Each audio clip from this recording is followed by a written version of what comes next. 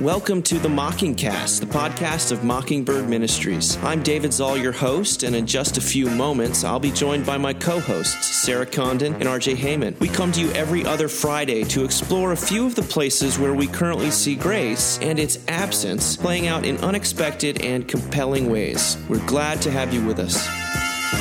Praise the Lord. Praise the Lord. God. Well, here we are at the 2019 Tyler Conference. When we first did this, I never thought there would be a 2019 Tyler Conference. I never thought there'd be any Tyler Conference, to be honest with you. But I'm so thrilled that you're here. We're recording this one live for the sake of the tape. We're recording this one live in front of an audience. And filling in, since RJ Heyman is such a big personality, we needed two people to fill in for him. Why don't you introduce yourselves? I'm Aaron Zimmerman. I live in Waco, Texas, where I'm an Episcopal priest, although in Tyler, it's just me. It's just me. You're going to get the real unfiltered. No collar.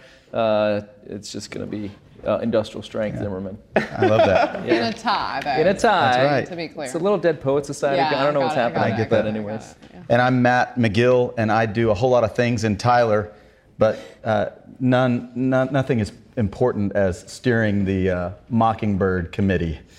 And, Matt is the reason for the season. Yes, baby. I think, in terms of the Tyler Mockingbird Conference, at least. Yeah. And we're grateful to you. Man, we're so excited. And who else is over there? Oh, sorry, me, Sarah Condon. I was like, who else is here? My name's Sarah Condon, and I'm regularly on the Mockingcast. And am I supposed to say what my job is? I'm from Houston. Favorite ice cream? I'm the campus missioner, which is diocesan talk for chaplain for Rice University. Okay. Go Owls. Go Owls. I keep wanting to say University of Rice because I went to University of Mississippi, but that's not the same thing. And so, yeah. Well, it's fun to do this, together and to see you guys. Normally, Sarah and I are looking at each other through screens, and we can edit out everything that sort of is bad or uncouth. Mm-hmm. And we can still edit, but you guys will know what we've edited. So, don't tweet. Don't live tweet this, please. That sounds self-important. Okay. The theme of this conference is the future of grace. The future of grace, and we've got these very kind of Dire Straits looking posters all around. And Matt and his team put together these incredible videos. So when I was thinking about the articles we would discuss for the Mockingcast, I thought we could do some slightly future-themed pieces. And I'll be very interested to see where you guys take this, because the first one is one from Slate, the website Slate, by Jane Hugh. And the title is Texting Means Never Having to Say Goodbye. Texting means never having to say goodbye. And she writes this. She says, I realized I couldn't remember the last time I'd said got to go or even bye in an online conversation. I asked some friends in a group if they ever say goodbye when they chatted digitally. They all agreed that they didn't. One friend chimed in with a diagnosis, it's because we never go offline anymore. A goodbye is merited only if one plans to disappear into meat space for a while. Just to sort of casually use that word, meat space. Everything else is one long rolling conversation. The implication is comforting that your friends will always be there for you, literally at your fingertips. Foregoing the formalities of hello and goodbye implies a certain closeness. You can just jump into talking about Martha Stewart's Instagram posts, complaining about public transit, or swap clickhole articles. But as anyone who's ever sent a vulnerable text knows, it can be jarring to put a message out into the world and get nothing back. Leaving a message hanging in a void until the next time the conversation picks up. The etiquette of texting is, of course, different than an in-person conversation, but it can still feel like your conversational partner's silence means something. Did I say something weird, or is she just busy? It can be even worse if you're trying to date who you're texting. Is a slow or non-existent response a sign of disinterest? Or did something horrible happen to him? And then he mentions, a friend of mine actually began searching the local obituaries 5 days after a guy she'd hit it off with abruptly stopped returning her texts. But Jane Hu here is surfacing sort of a base level of stress that results when there's no sort of ever closure to a conversation. She ends by referencing a study of young people who communicate exclusively through texting. And Michel, a 14-year-old boy in the study, said he'd rather get a harsh reply than be ignored. And Georgia, 16, explained a thought process that many of us are familiar with. Maybe this person was engaged in the conversation but suddenly had to do something else. Like he'd opened the message, but afterwards he went away. Then the girl starts making thousands of questions and she worries. Georgia herself longs for simpler days. I think that before this feature existed, the feature that says when someone has seen your message, things were better. She told research. Research indicates that we expect swift responses, and it is at the very least irritating to us when we don't get what we want. People younger than 35 thought one should text back somewhere between a few minutes and an hour. It kind of turns texting and the way we communicate into something, what they're describing is something quite demanding, and yet which there's no closure. But I also love this picture of the fact that you're in constant touch with people. And they also cite a study that says people who text more frequently report higher levels of happiness. So since neither of you have returned my texts about this article, what did you think about it? I mean, I like that it's open-ended, so that's always like fun for me. And I text a lot, or I can actually, I text a lot, but it'll happen sort of certain days I will, certain days I won't, and I can actually tell that I'm happier on the days that I'm texting people. But I'm also super into memes. So, like housewives memes and drag queen memes are my favorite things. Your meme to game send is people. strong, It's I will strong. say. It's strong. You're good at this. So, like, I like that. It also reminds me a little bit of like the intimacy of like when we're like when you go through a day and even if it's a hard day and you find yourself sort of talking to God a lot. There's that kind of open-endedness to me that's really beautiful. That that I love, but. As I will say, as a pastor's wife, priest's wife, as we say in the Episcopal Church, I love this less. Yeah. Because are you familiar with it'll be like 8:45. We'll just be trying to watch our shows about like food, which is what we watch at night because it's like not stressful. And somebody will text my husband. And Facebook Messenger is because very few people have my cell. Oh. Intentionally. Not in the Condon household. Yeah. It's on the front of the website. But the Facebook message. Just kidding. Yeah. HolySpiritHouston.org, and then the Josh next Condon's thing. phone number. Yeah. 24/7. Yeah. But I have to do the D&D every night, not Dungeons and Dragons. I'm a Christian. I don't play that. But the Do Not Disturb, this feature, it's great. But that goes on every night because there are people that so there's good things in the always on can be connected, right. But there's also the downside. Where I experience this is with I have certain family members who I will not now name and publicly shame, but who it's like they have a phone but they forgot they're supposed to use it occasionally, and so you'll text them and the phone will be off and I won't hear back for days on end, and I find myself getting angry. So there's the part where you feel the silence is judgment, and that's kind of what this article is about. But I've experienced it as it's a mirror to my own self-importance. I thought of a funny thing. I will share it with you now. What do you mean it's not the most important thing for you to respond to right now?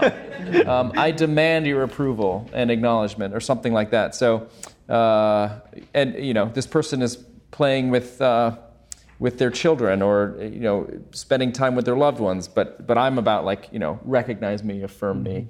I'm not proud of that. It is what it is. McGill can't relate to that. Well, it seems like sometimes that because you're more self-actualized than I am. Perhaps. According to Paul Zoll, I definitely am. Yeah, I know. He told me.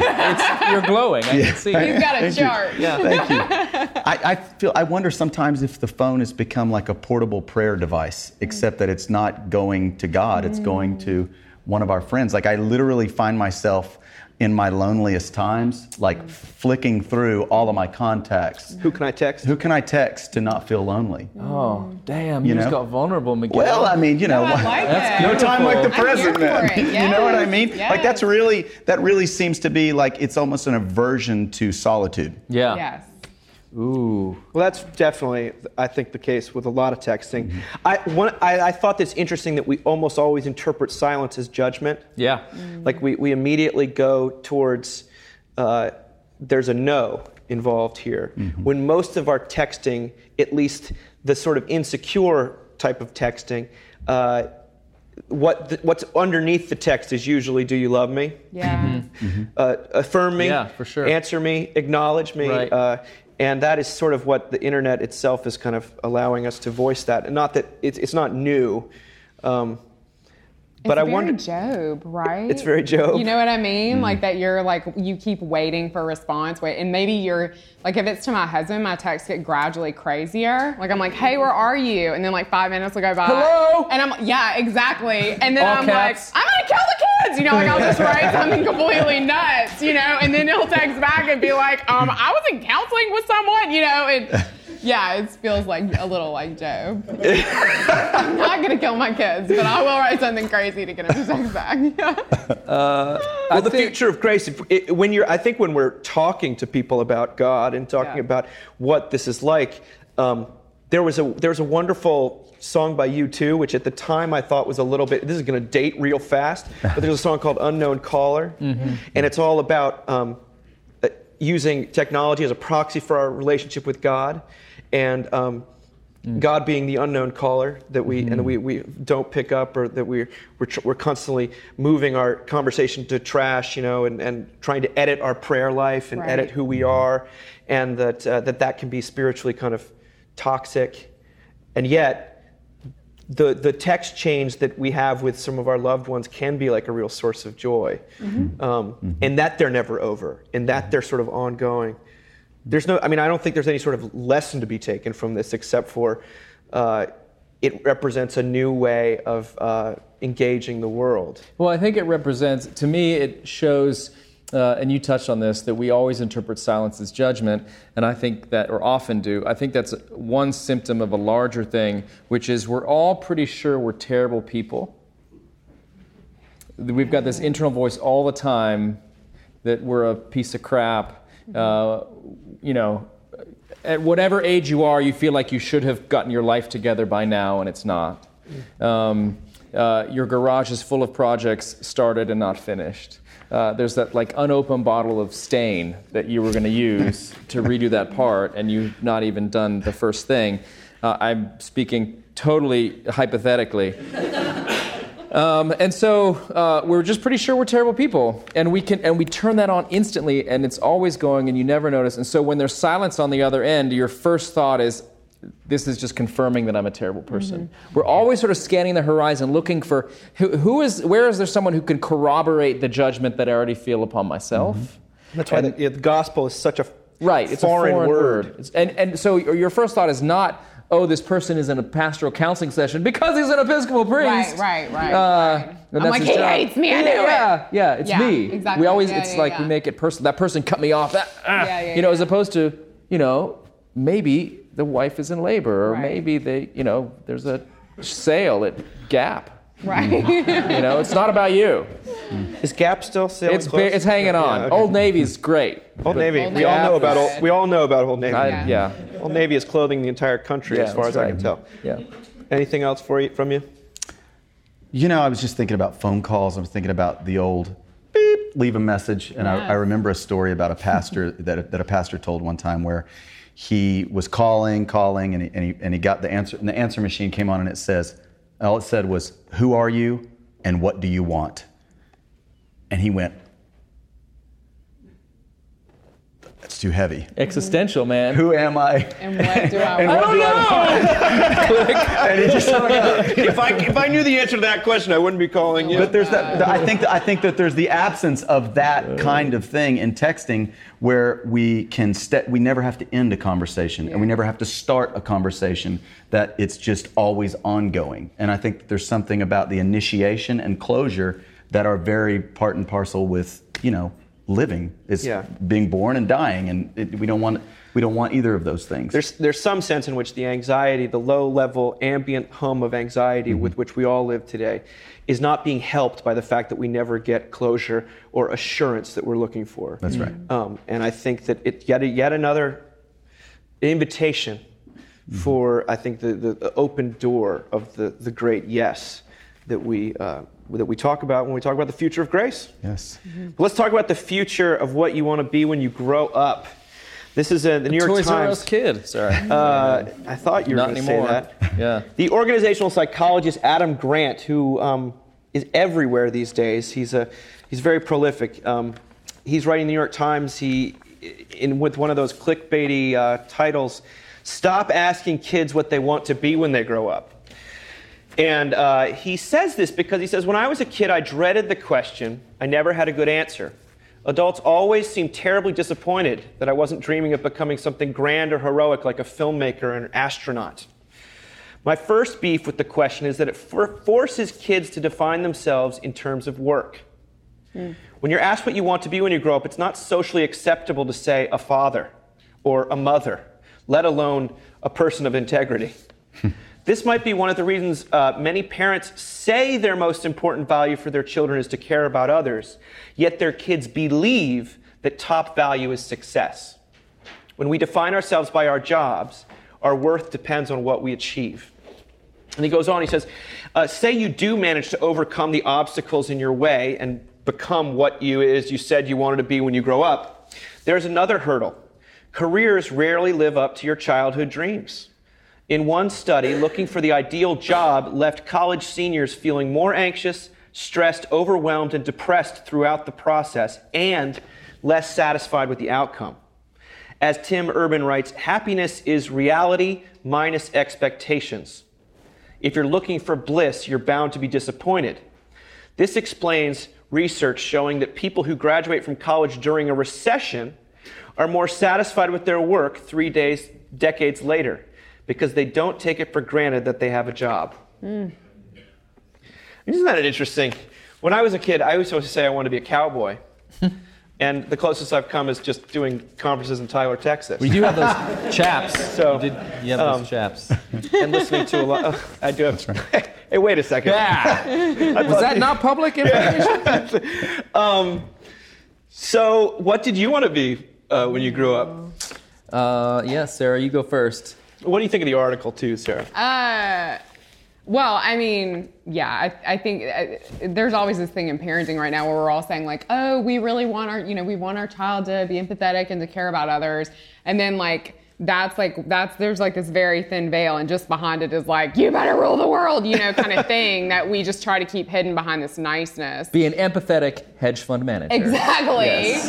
And I think that's what our kids are feeling, for sure. I wanted to be, I had said this before, I don't know if I've said it here, but when I was growing up and you had to write back then they'd ask you and you would write it in the blank. And I always said a nun and a housewife, because I didn't know any ordained women when I was a little girl.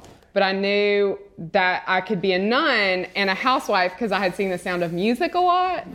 And so that was always like my deepest desire, was to be Maria. And incidentally, right before I got ordained to the priesthood, I got a really short haircut, like way shorter than this. It's not dissimilar. Way shorter than this. And I was in a white robe and somebody handed me flowers. And I was like, I feel like God spoke that over me. You know what I mean? So, You are Maria. I'm a nun and a housewife. Yeah, it worked out for me. So, Praise God. yeah.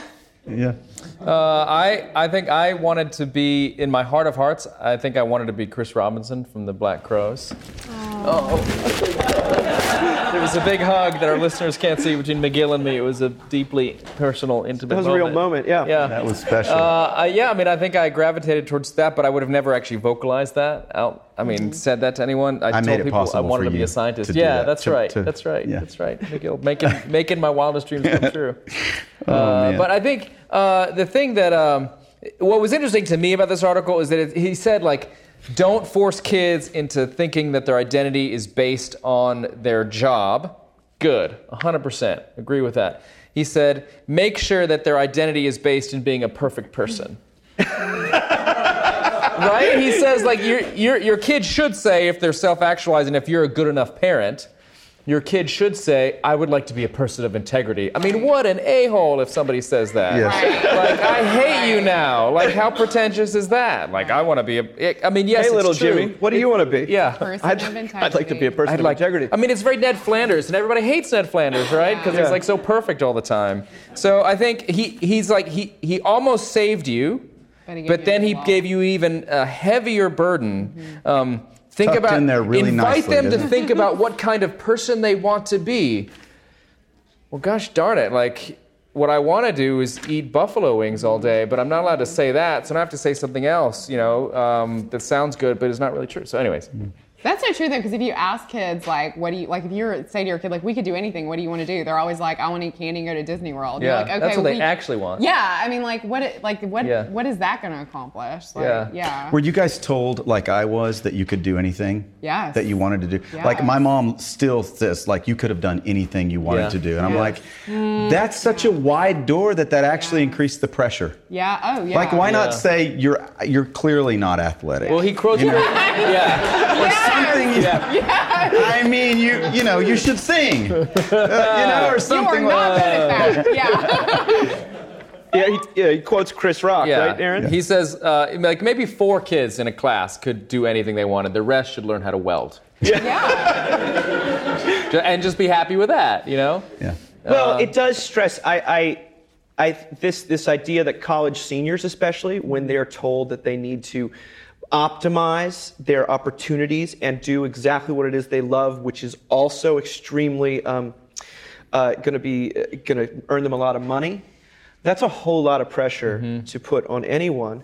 And I watch in my work, and now Sarah, you're going to be joining me in this field of working with undergraduates, and I sit across students who are petrified that they're making the wrong choice. Because it's the same as it is with like a soulmate type thing. If there is one perfect career out there for you, then God help you if you choose the wrong one. Yeah. Right. I blame Jack Palance. Jack Palance, So Curly from... Curly from City Slickers. Yeah, City Billy Crystals is like, what's the secret of life? And he's like, this. He holds up his index finger, and Billy's like, what? Your finger? No, one thing. Like, find the one thing and do that. So obviously that idea existed before him. It's paralyzing to think that there's the one right person and the one right job and the one right path, and if you don't get it, your life will be over. I mean, nobody can live with that. So. And does anyone ever consider themselves a grown-up? I mean, I don't know if they actually do. That's the other thing. Like, the idea that you ever get to a place when, A, you're grown up and you are who you wanted to be. Everybody who gets success says the same thing. Like, I thought this would make me happy, but I'm still the same neurotic person I've always been. And don't you become the sort of empathetic person that this author suggests we ought to by failing to become what Right. you want to become? It comes through the cross, not not through the achievement. Yeah. Exactly. Yeah. It's you never become more empathetic through achievement ever. That doesn't happen. It's impossible. Yeah. Right? Yeah. You don't learn compassion through achievement. Yeah, John Mulaney has talked about being on SNL with when Mick Jagger was performing, and Mick Jagger just goes like, Diet Coke, and holds out his hand, and somebody just puts one in his hand. And so I was like, new goals. But 2, I mean, that will warp your view of the world. Right. If you have that level of, service that you've achieved. That is a perfect lead-in, as always you give us, Sarah, to the final piece that we're talking about today, which is a doozy from Father Stephen Freeman, who we talk about quite a bit on the Mockingbird website, and we occasionally reference him here on the Mockingcast. He wrote an article called "The Ladder of Divine Ascent and Moral Improvement." Now, he mentioned that in the Orthodox tradition that where he is ordained, that the fifth Sunday in Lent, which is this Sunday, is the feast day of St. John Climacus. That just shows you how Orthodox I am. Who's the author of the ancient work, The Ladder of Divine Ascent. A great work, but before he dives into what St. John actually said in this work, he says, ladders are dangerous things to put in the hands of a modern Christian.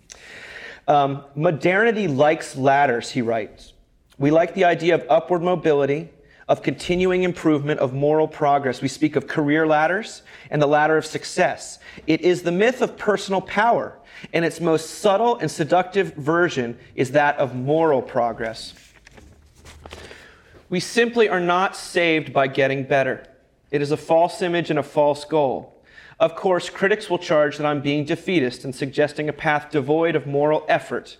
I am doing nothing of the sort. Everyone should at all times struggle against sin, but measuring, even watching for improvement, can be not only self-defeating, but sinful in itself. Ooh. Then he quotes St. John of Climacus. He says, this one line from this The Ladder of Ascent, he says, you cannot escape shame except by shame. What does that mean? Well, what he says is that we do not gradually improve and thereby leave our shame behind us. Instead, the way down is the way up. The ladder of divine ascent is actually a ladder of divine descent. The path of modernity carries no humility. It breeds pride and frequently contempt. Failure is its nemesis. We blame ourselves for laziness and sloth, certain that a little more effort will make the difference. Like a child given a bad grade, we plead that we'll try harder. But St. John points us towards our shame. He does not describe a path of moral improvement. His path follows the cross, which is the descent into Hades. My failure, not sought for its own sake, we do not sin in order to gain grace, is always and immediately the gate of Hades and the gate of paradise. Meaning, when I acknowledge my failure and refuse to hide from its shame, then we can call out for Christ to comfort us. I did not turn my face from shame and the spitting, Isaiah 56. God will meet us in our shame and takes it upon himself. God does not meet us in the middle, Freeman writes. He meets us at the bottom and asks us to meet him there as well. It is within that place that true humility is born. Judgment ceases. If I accept my shame in union with Christ, how can I judge another? Indeed, it is largely my efforts to avoid my shame that makes me judge my brother. We can only avoid judging if we, quote, see our own transgressions.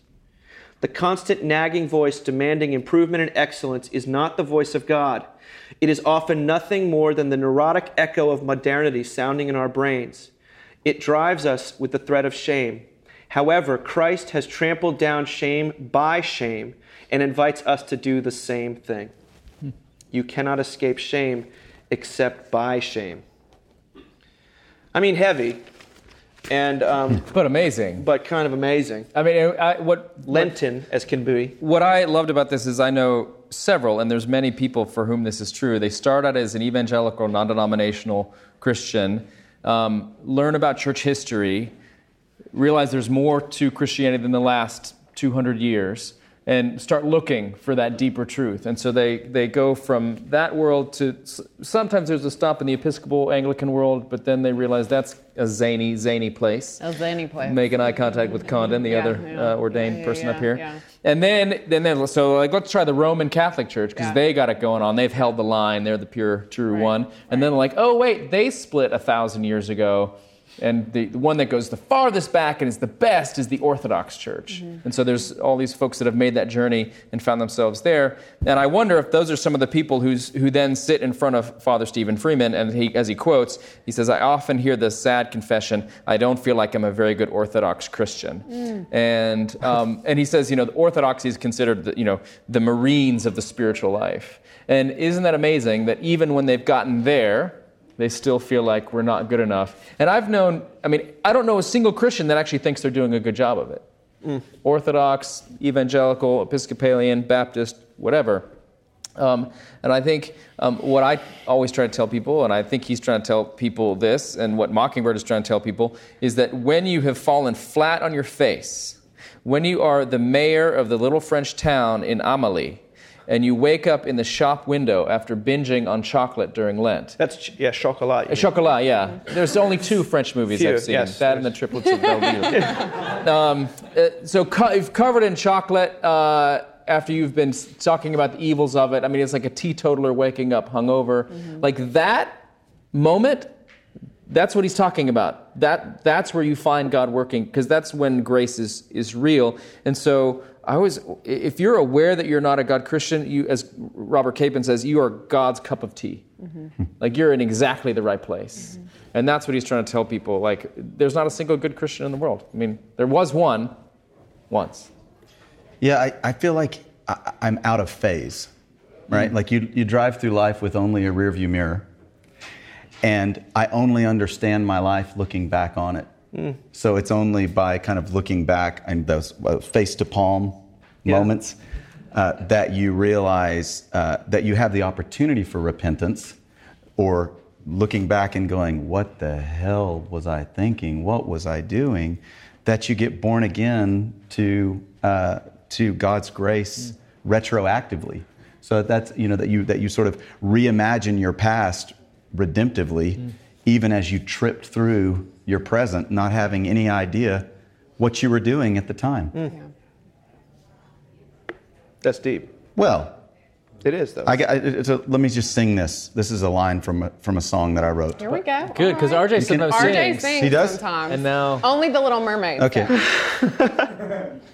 There's an old man in me who one day I will be, who'll look back on these days I now live. The consequences he hates, but understands my mistakes. And the man I am now, he forgives. Mm. So that there's this future me that leans into forgiveness for the old me, because the old me no longer lives, but Christ. So that seems to be something about like getting away from shame by going through shame, not pole vaulting over Good Friday. To get to Easter. Seculosity. That's right. Sarah, what's running through your mind? I have a couple of different thoughts, and they're a little bit all over the place. One thing I think we have to be careful of sometimes, I just think our tendency is always to make a law and to figure out a system. And so I was actually teaching women's Bible study last night, and we were and I sort of ended with but all we need to have in God is faith. And I love the women that I teach this Bible study to, because we've been doing it for a long time together, and they're like good law gospel spotters. Yeah. And one of the women was like, but do we even need faith? Ooh. I know, which I was like, excuse me. Who's teaching this class? I know. But which I think is a really good question, because often we say that, even in these circles, we need faith, and then it becomes, well, how much? Do I have enough? And that becomes its own kind of moral, what does my faith look like? That I remember even as a teenager being like, do I have enough faith in God? That was a thing that haunted me. Yeah. And so that becomes its own measurement. I think neediness is a better word than faith. Because I think we can all agree that we're needy, and I think that needy isn't a thing that we have to make look good, whereas faith is, That's good. I'm going to say this next part carefully, because I'm really not supposed to talk about this, but here we go. Bring it. This is why you're here, Sarah. Right. We have a family member that we did not know about. And that's all I can say. A very close family member that we just found out about a week and a half ago. The existence of this person. So it's been really crazy for my family and wonderful. And I think it's going to be wonderful, but complicated and all these things. But when this person called me, he said, I found you and your husband on the internet, and I saw that you're both really churchy. And so I thought maybe you wouldn't want to talk to me. And I think that is just the worst thing we've done to Christianity, is that we've turned it into this thing that is so moralistic, that is so can you be better, and what does it mean to look like a good Christian, that we just scare all the people who really need it off. Yeah. And so I can't read this and not think about that. Like, what do we do when we make it? I mean, I was on the way here, and sometimes I'll listen to Christian radio, which is especially scary in this part of Texas.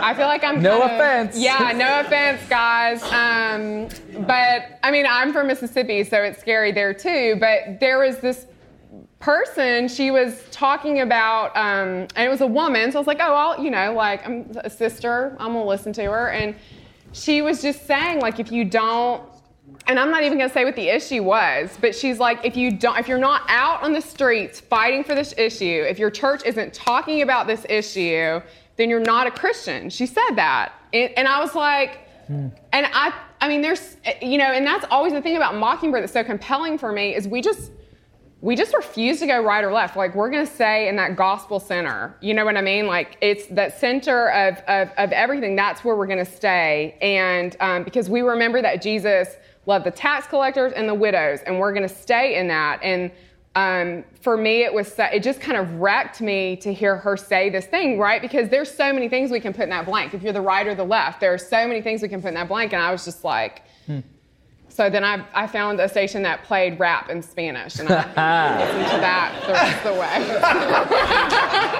There are some good things about radio in Texas. Yes, yes. I was thinking recently, because it's getting near the end of Lent, and Holy Week is coming, and this reading on Maundy Thursday, the Last Supper, and Jesus gets up from the table, and to me, the thing that I'm constantly trying to combat as a preacher and as a pastor is what people think God is like. And they never look to the Bible. People that have gone to church their whole life never actually look to the Bible. They've gotten it from culture or from what grandma said, or who knows, or a horrible preacher at some point in their life, or some well-meaning but really off-brand friend. Off-brand. Yeah. Mm-hmm. And so they think God hates them because that one thing they did that one time, or that 5-year period, or how they acted after their divorce, or what they did that led to their divorce, or whatever it is, and they're just convinced that they're the worst ever, and they never actually look to the Scriptures. And what struck me as I was reading these texts again for Maundy Thursday, again, these Holy Week, end of Jesus' life passage, what struck me afresh was the fact that Jesus gets up from the table after this meal, says what he's going to do. I'm going to die, and this is happening. And he gets up, takes off his clothes, puts on a towel around his waist, and starts washing the disciples' feet. And he's going, you can just picture him going around to the room, and he gets to Judas, and he washes Judas's feet. I mean, the text doesn't say that, but I mean, it makes it clear that he does everybody in the room. And this is what God is like. God is the one who does not, even when he knows you're going to fail and you have failed, when he gets to you, he still washes your feet. That's what God is like. I wish people could get this. So this thing, like this attitude, like I don't feel like I'm a very good Christian. I need to be on the ladder. I thought I'd be on a higher rung. I thought I'd at least be, in the 20s number rungs, but I'm still on number 5 or 6 or whatever. I mean, that's you forgot what God is like.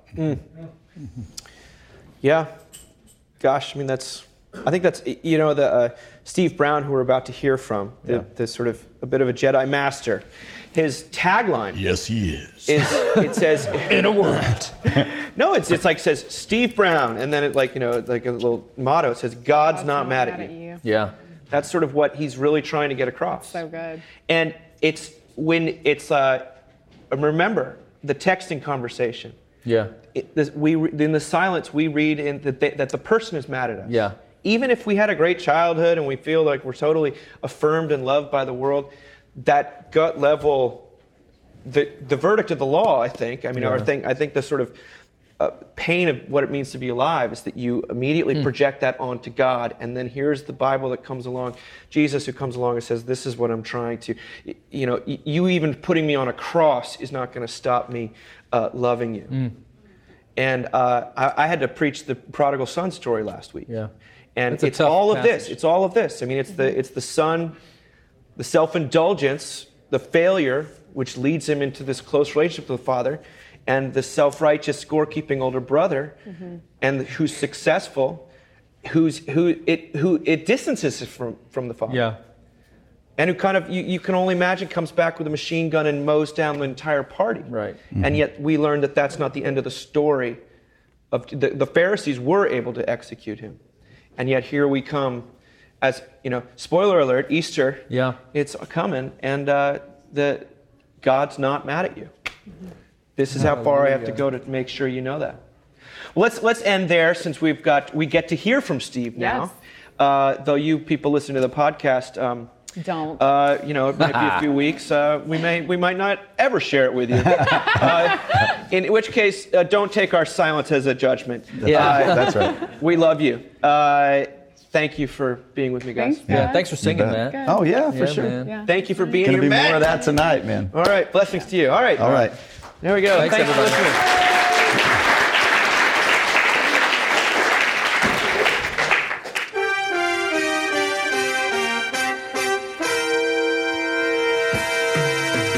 Thank you for listening.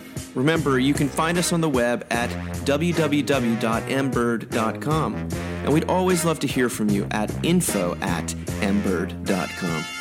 Audio production for the Mockingcast is provided by the Narrativo Group, and if you like what you've heard, please do drop over to iTunes and leave us a rating and review. Until next time. Praise the Lord. Praise